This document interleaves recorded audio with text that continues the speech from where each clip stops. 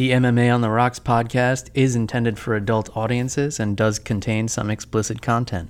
So if you are not an adult, please make sure your parents do not know you are listening to this and do not repeat anything you hear on this show in front of them. Also a reminder that even if you fight recklessly, please remember to drink responsibly. Now that we have that out of the way, let's get to the show.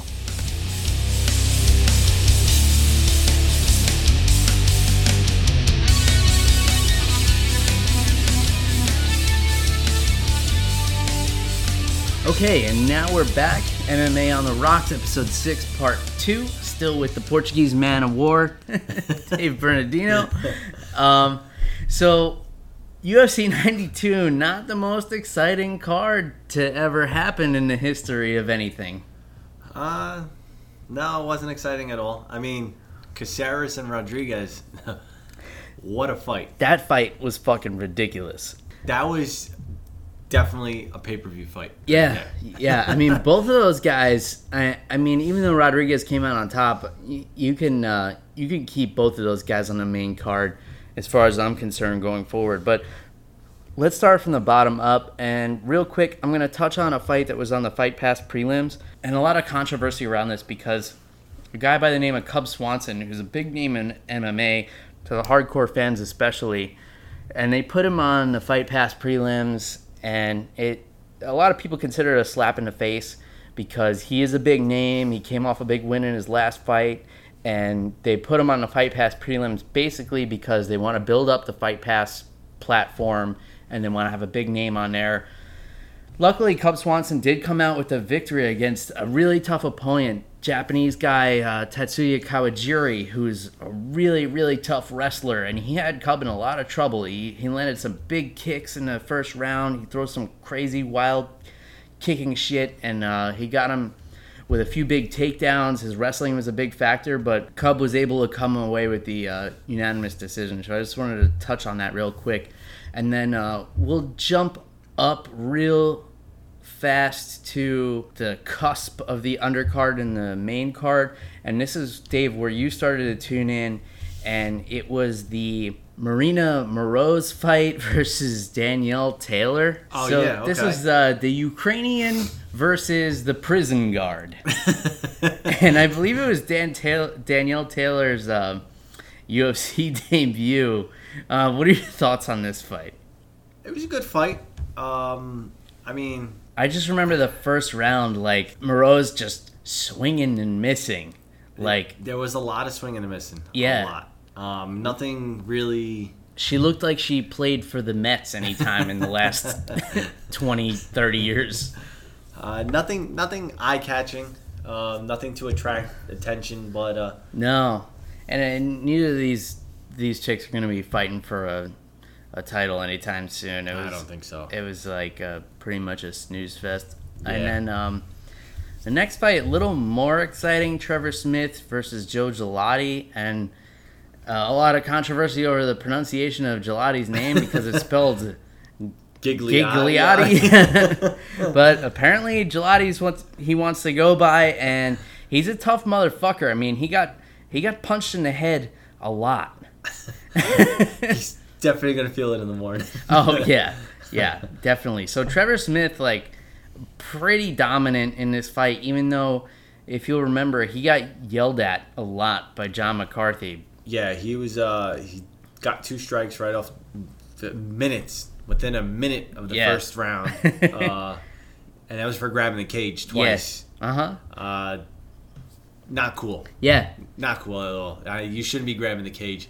If you need to grab the cage to win over your opponent, that's a problem. Yeah, don't do that shit. Yeah. Which is why you shouldn't be allowed to extend your fingers at all. Not towards your opponent, not into the cage, not fucking anything. Just don't extend your fingers ever. But Trevor Smith coming out with a pretty dominant victory, probably smashed Joe Gelati's face. The next time I see Joe Gelati, I probably won't remember his name is pronounced Gelati. I'll probably call him Gigliotti. Yeah, it pretty much sums up how I feel about that fight. I didn't really care. To me, it looked like Gigliotti's nose was broken anyway. Yeah, so. Gigliotti, Gelati, whatever his name is. If he's calling himself Gelati, I think by the time they fix his nose, his name's gonna be Gigliotti. Yeah, Gelati gonna have he's gonna have a Gelada nose problems. Yeah, he is. The next fight was Zach Cummings against Santiago Ponzinibbio. Ponzinibbio outstruck Cummings and battered his face pretty good. I mean, he was looking like Popeye by the end of that fight. Yeah, he was. Yeah, that left eye was nothing to look at. Yeah, and sadly, the biggest conversation point to us while we were watching this fight was that Ponzinibbio's tag was sticking out of his shorts. Yeah. which speaks on that. which speaks to how exciting the fight was, because we're looking at tags coming out of his shorts. All we're talking about is the tag sticking out of his shorts. So by the way, Reebok, step your game up and go tagless. Yeah. I don't think these guys are worried about how they're gonna freaking wash these things. Yeah, who cares how the shorts get washed? I mean, they probably wear them once and then throw them out, right? Like I would think so. The amount of money these guys are making on endorsements and everything, I think they're getting new shorts every time they fight. Yeah, I mean, Reebok is fucking raping these guys of all their money, not letting them have any other sponsors or anything, and the least they could do is make new shorts every time they fight. Hey Reebok, make some tagless fight kits. Like, I don't think I own clothes from Target that don't have tags, and Reebok is getting paid like all these millions of dollars to make these fight kits. And why are you putting tags on shit? Listen, I don't wear Reebok. I take that back. Reebok Classics, those sneakers the Classics used to make, phenomenal. I still wear them. I don't care what anybody says. But your clothing, I don't own a piece of Reebok clothing at all. But seriously, go tagless. Yeah. Step your game up, Reebok, and a little plug for Reebok Classics there, which we are not sponsored by, because this podcast is not sponsored by anything. But if we're going to talk about anything, it's going to be the beer we're drinking. So we started off with the Yonkers IPA, which was fucking delicious. Yeah, we're stepping up the hops game right now. Yeah, we're going a little hoppier, a little higher up on the hop chain, but still staying local to Westchester County with Captain Lawrence Effortless IPA Session Ale. Lay back and enjoy an effortless IPA experience. How do you like that plug, Captain Lawrence? What do you think about this beer, Dave? Captain Lawrence, a huge fan of their beers. Mm-hmm. This IPA is a little hoppier than what we've been drinking from the Yonkers IPA. Yeah? It's got a little spice to it. It's got a little kick to it. It does leave a little spice on the tongue. Yeah, I can't hint on it. Yeah. But, so it's real hoppy up front, and it's a little less so on the back end. So the aftertaste, you don't really get the hoppiness, but there is that little bit of spiciness that does linger. And it's pretty low alcohol content for an IPA. It's 4.5%, which is nice because it's nice and light, which has kind of been a trend with the IPAs lately, where you get that strong hoppy flavor, but it's a little, like the slogan says, it's laid back on the back end. Yeah, I definitely enjoy a beer that you can, like all these craft beers. I like the hoppiness. I like the different flavors. Away from the domestics, like the original Budweisers, Bud Lights, Coors, all that stuff. Which we love too. Oh, of course. I love my Bud. I can't get away from that. But every once in a while, you need a little flavor. You go for a craft beer or whatever. Captain Lawrence is, I would say, a top of the chain in New York. Yeah, they're up there. So out of Elmsford, New York, in Upper Westchester County. And from what I understand, they have a pretty great tasting room up there where you can go in, you pay like $2, and then you get to sample, as many of their beers as you want. Not even that, you could go to their website. I'm pretty sure it's CaptainLawrence.com. They do have a schedule. They have a lot of bands that perform there. Yeah. They do a lot of outings. A lot of live music. Yeah. A lot of outings.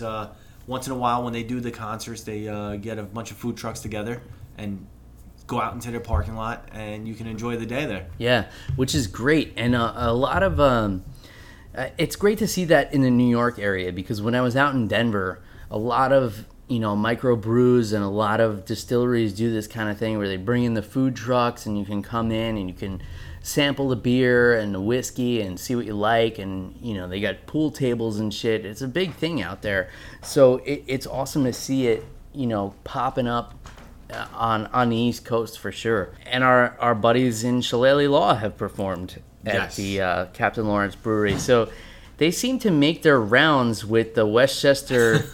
Anywhere that serves or sells alcohol. Yeah. Wherever there's beer, these guys will be popping up to play some modern bare knuckle Irish music, which, if you're a fan of old Irish folk music or new style Irish music. Yeah, new style Irish music. These guys really put a great twist on some classic Irish songs, and they've written some great songs over the years, and their live show is just phenomenal. I would highly recommend seeing them at Connolly's Club 45 in New York City. Yes, highly recommended. Our favorite venue to go and check out a show. Pretty much remember getting there, don't remember leaving there. But that's how you know you had a good time.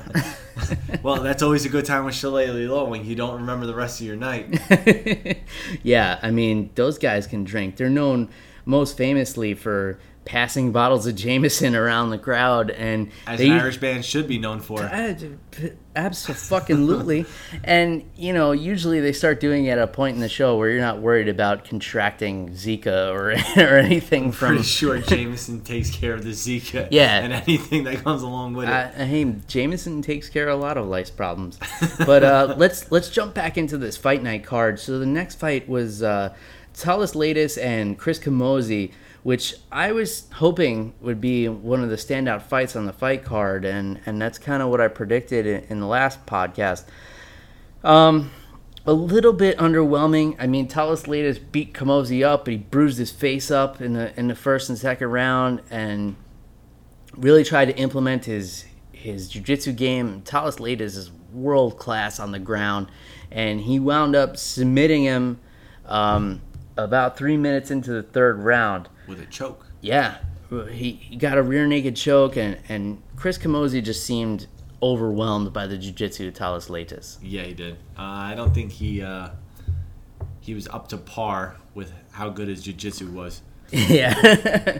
I mean, and few can be up to par with the jiu-jitsu of Thales Leites. I mean, world champion in jiu-jitsu, and the guy's been in and out of the UFC. When he first came on the scene, he was known only as a jiu-jitsu player and not really for any striking, but he's added some striking in later on in his career, and he's still only 34. It seems like he's been around for a long ass time. I mean, he fought Anderson Silva for the title in a really pitiful fight. I was actually there live for that one back in 2009 at UFC 97, and I remember a lot of people getting up and leaving. Where was this 97? That was in Montreal. Oh, okay.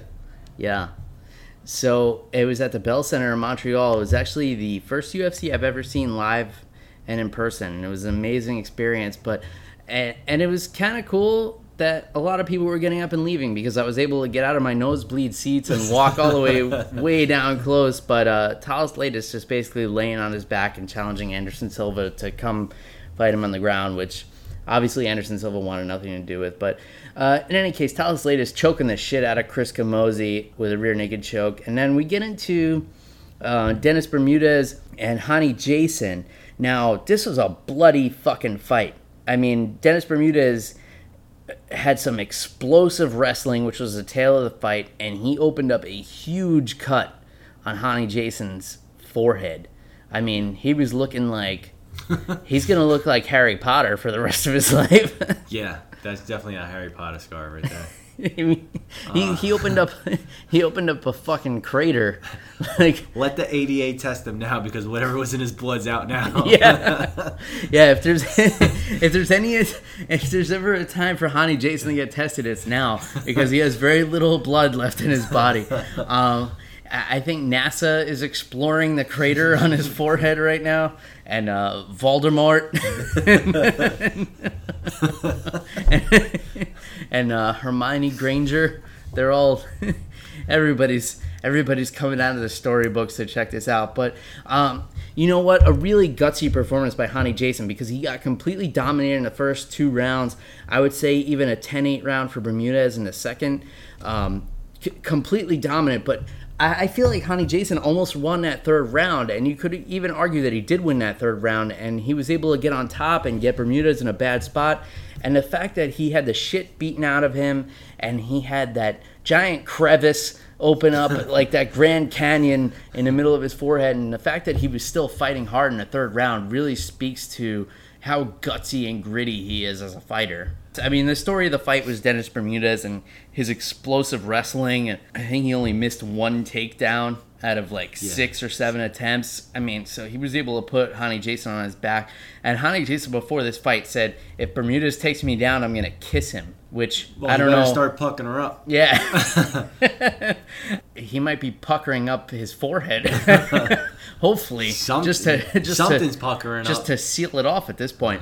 But he was so confident in his jiu-jitsu that he thought it would be a blessing for Bermudez to take him down. But Bermudez showing some nasty ground and pound and really just pounded the shit out of Hani Jason. Interesting fight, very bloody fight. And that takes us to the main event, which was a fucking circus. Epic fight. It has to be one of the best UFC fights that I probably have seen this year. Okay, so as a casual fan, do you have any idea who Yair Rodriguez or Alex Caceres are?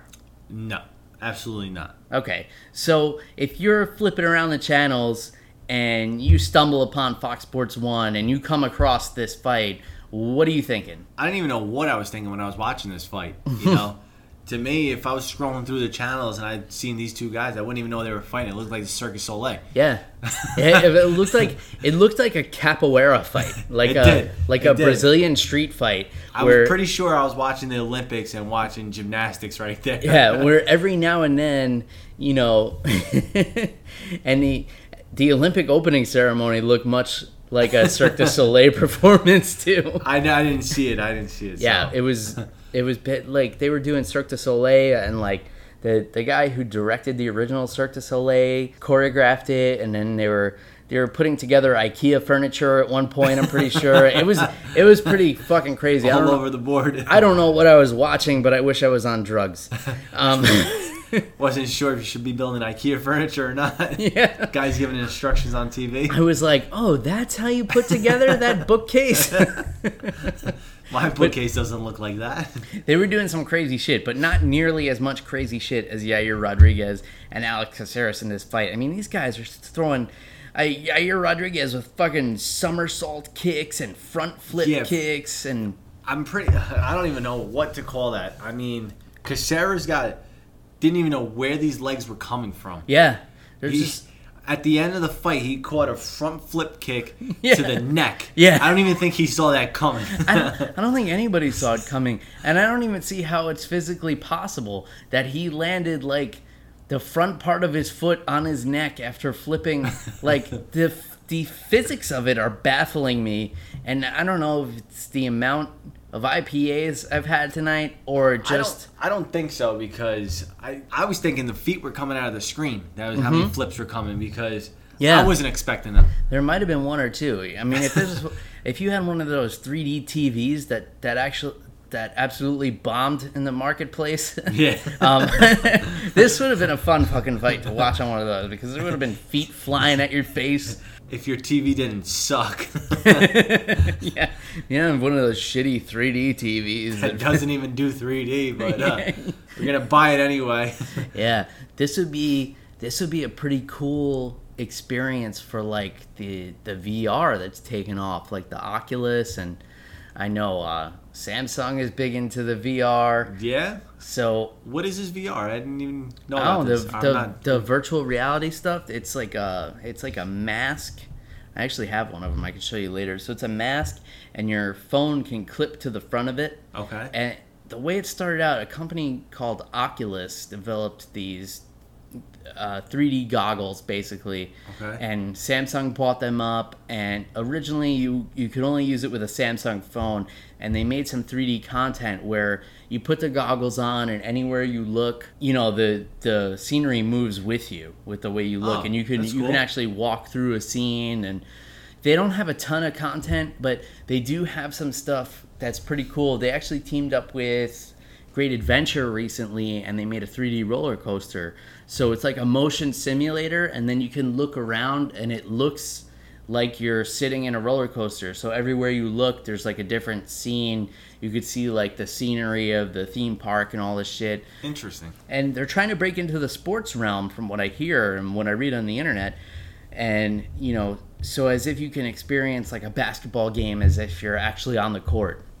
Okay. So I don't know if they have these guys, the players, wearing sensors or whatever the case, but if you're going to do an MMA VR experience, this is the fucking fight. I think you would get motion sickness. you put like a sensor on Yair Rodriguez's foot, and you're gonna feel like more nauseous than on any roller coaster on the planet. I'm pretty sure you might get whiplash. You might. You could get hurt watching this fight in VR. But crazy fucking fight. Yair Rodriguez won a split decision, which means one of these judges gave it to Alex Caceres. Now, how did you see this fight playing out? Pretty much explained it. I seen first round go straight to, second round Caceres had it, and Rodriguez had first round. Third round was up for grabs, but I think he wrapped that up with that front flip kick to the neck. In the fifth round? Yeah. Yeah. Because... Yeah, so I had Yair winning 1 and 2. I think Caceres won round 3. 4. 4 could have gone either way. Caceres landed some big bombs in round 4. And then 5, I think Yair edged it out. But the fucking pace these guys kept for 5 rounds was ridiculous. They were coming into the 5th round as if it was the first. Yeah. 100 miles a minute. Yeah. I mean, I've never seen anything like that. I really have not. They literally beat the shit out of each other for 5 rounds, and they had the balls to come out with in the 5th round as if they were starting the fight. Yeah, and I really want to watch this again, because now that you're bringing it up, I don't think I've ever seen 2 guys keep a pace like this. No. And neither of them seemed to be really hurt at any point in the fight. No. There was one point where I thought Yair Rodriguez was maybe a little rocked, but these guys were landing shots from every angle possible, and they're still flying at each other. The only thing that didn't really worry me, but I saw that it was Caceres dropping out, which, I mean, is tough to tell because whenever he went into his corner, he was breathing heavy. Yeah. When he was sitting on the chair, he was breathing heavy, but he still came out fighting. Full energy. Yeah. Full energy. I've never seen any of that. I've never seen anybody winded coming out with full energy. Yeah. And Caceres is a guy who is very animated. He's got the whole Bruce Leroy gimmick going on. He's got the big hair. Let's hold that up right there. Let's talk about anime. Yeah. I didn't even mean to make that pun because I was actually leading into that. So he's very animated, very into anime. Says he doesn't even watch MMA, doesn't follow the sport, doesn't watch regular TV, has never heard of Yair Rodriguez until he found out he was fighting him, but is very into anime. And I don't know. Just hearing that, I think he's got Pokemon Go. He probably does. I mean, the guy's that's his cardio for the day. The guy's in great shape. I'm sure you just saw him go balls out for 5 rounds. I mean, he's probably chased down the baddest ass Pokemon that are out there. Like, he's probably just like running marathons to catch these motherfuckers. But do you think that, his interest in anime and his lack of interest in watching MMA, is this guy so good because he's living in like an alternate reality? Like, he's not living in the reality that you and I are in. He's watching these cartoons, these Japanese cartoons, and he thinks he has superpowers or some shit like that. I don't know what he's thinking in his head. I mean, he's coming out with all these front flips and kicks and crazy shit that's like would baffle the most veteran MMA guy. Yeah. You know? But you also got to look at Rodriguez. Rodriguez is throwing some crazy shit too, and he doesn't seem to be the one to watch anime. Yeah, I don't know. He's not into anime. He's actually into like jumping out of planes and shit, which I could see, because he's just doing fucking cartwheels and front flips and all this stuff. I mean, that's pretty interesting too, you know, jumping Yeah. out of planes and shit on your regular time. Yeah, so you have two guys on like pretty much the opposite ends of the spectrum in terms of their social habits. But overall, a very underwhelming card that was finished off in very exciting fashion, I think. Yeah. I mean, that definitely. Let's just say if Dana White was watching that fight, he'd definitely be proud. Yeah, and I don't think he was there in attendance. He usually doesn't attend these smaller cards anymore, just because he's, you know, all over the world and he's got his YouTube show and whatever the fuck else he's doing, just, you know, being a crazy millionaire. But yeah, if you own the UFC, you can't be disappointed with that fight. But, you know, on the East Coast, this fight is coming on TV at 1 o'clock in the morning. Yep. So, you know, if you're looking to gain viewership and gain momentum, if people are flipping through during prime time and they see some of these snoozer fights earlier in the card, what's that really doing for the brand? I mean, granted, if it's like, you know, 8 o'clock at night on the East Coast and you're flipping through and you see Yair Rodriguez doing fucking somersaults and kicking a guy in the neck, like, you might stop and watch and check this out and go on the UFC website and say, you know, who are these guys? But these free cards are always great for the hardcore fans, but, you know, as far as recruiting new fans, this card is not going to do it because, you know, you had some snoozer fights early on when you might catch people scrolling through the channels and saying like, hey, let me check out this Ultimate Fighting shit. And if this is a fight that came on earlier in the night, you might do it. And you're going to have a lot of highlights that you can show later on. But as far as like getting people in the moment, I don't think it does the job. No, definitely not. There was a couple fights in there that I'm pretty sure viewers would have changed the channel. Yeah. I mean, we were watching it, and you know, you and I, we got into some side conversations. We probably missed, you know, a good portion of the action that was going on in these fights. And so at the end of the day, this fight is going to be something that was for the hardcore fans, the fans who already know who a lot of these guys are. You know, maybe casual fans not tuning in for this, and if they did, they're very underwhelmed. Now, as a casual fan yourself, as we've talked about, I have to get your opinion on the upcoming fight in about 2 weeks, which is a rematch between Conor McGregor and Nate Diaz. This has to be one of the most highly publicized fights. It's anticipated to be the highest selling pay-per-view in UFC history.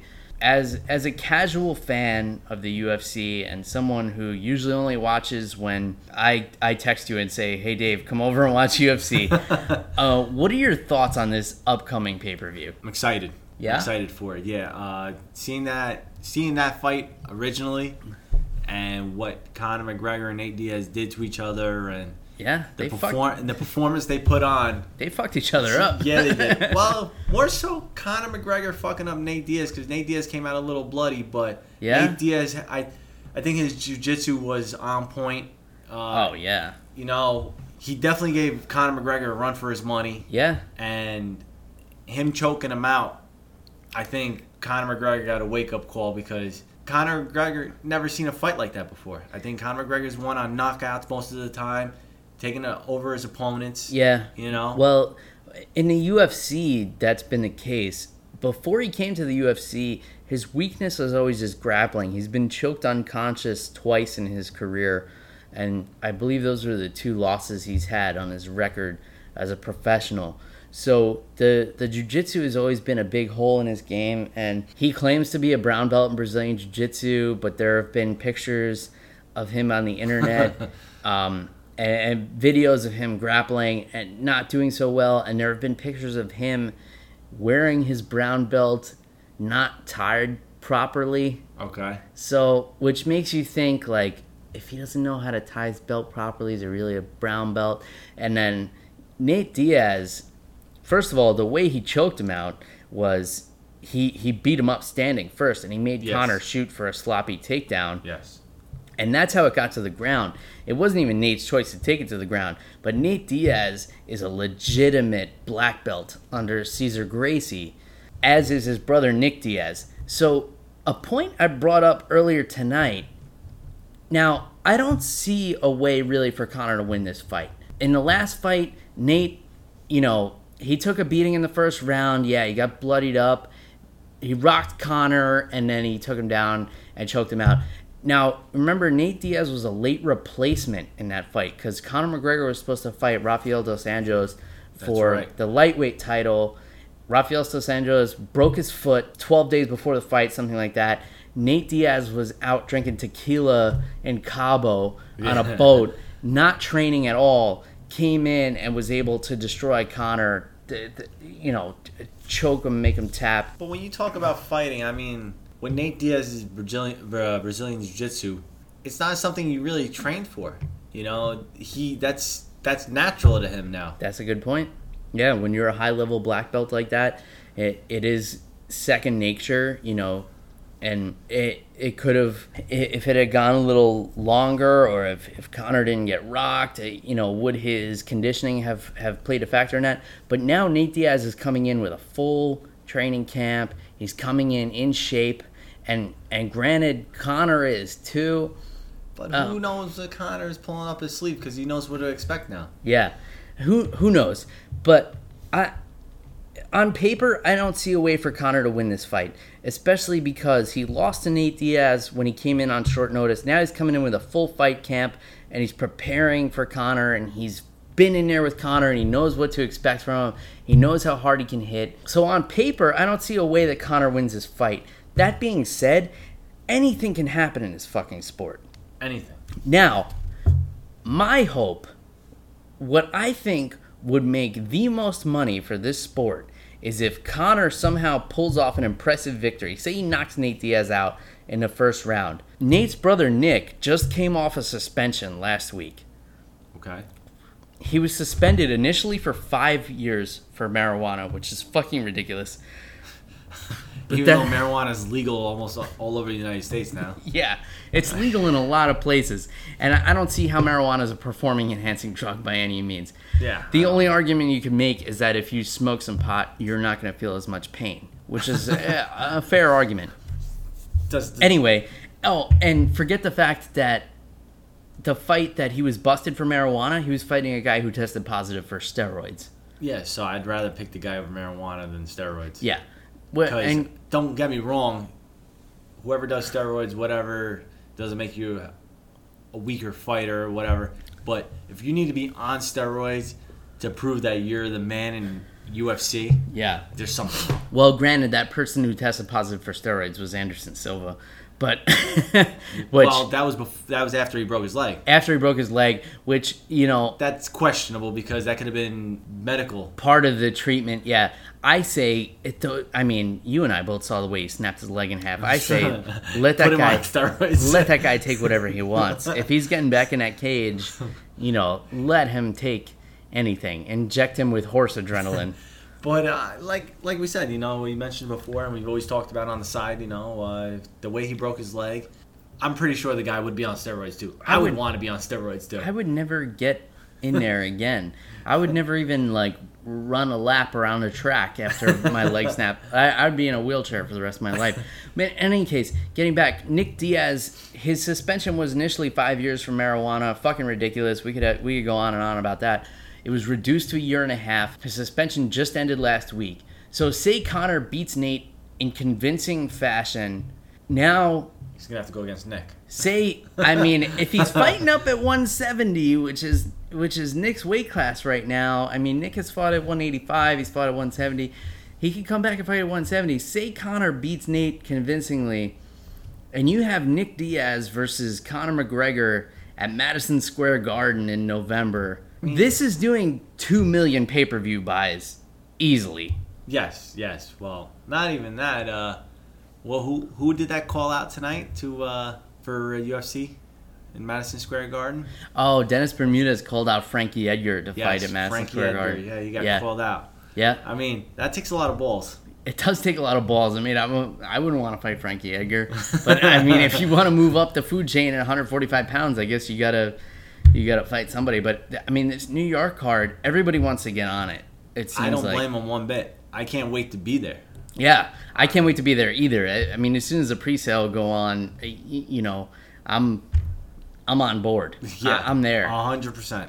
I mean, you and I both are born and raised in New York, and we've been waiting for MMA to come here forever. We've both, you know, taken the trip out to New Jersey. I've gone as far as Montreal. Fuck, I've gone as far as Japan to see a fight. I've gone all the way around the world to watch mixed martial arts, to watch UFC, and I've never been able to watch it in my home state. Yep. This is a big fucking deal. This is history in the making. Yeah.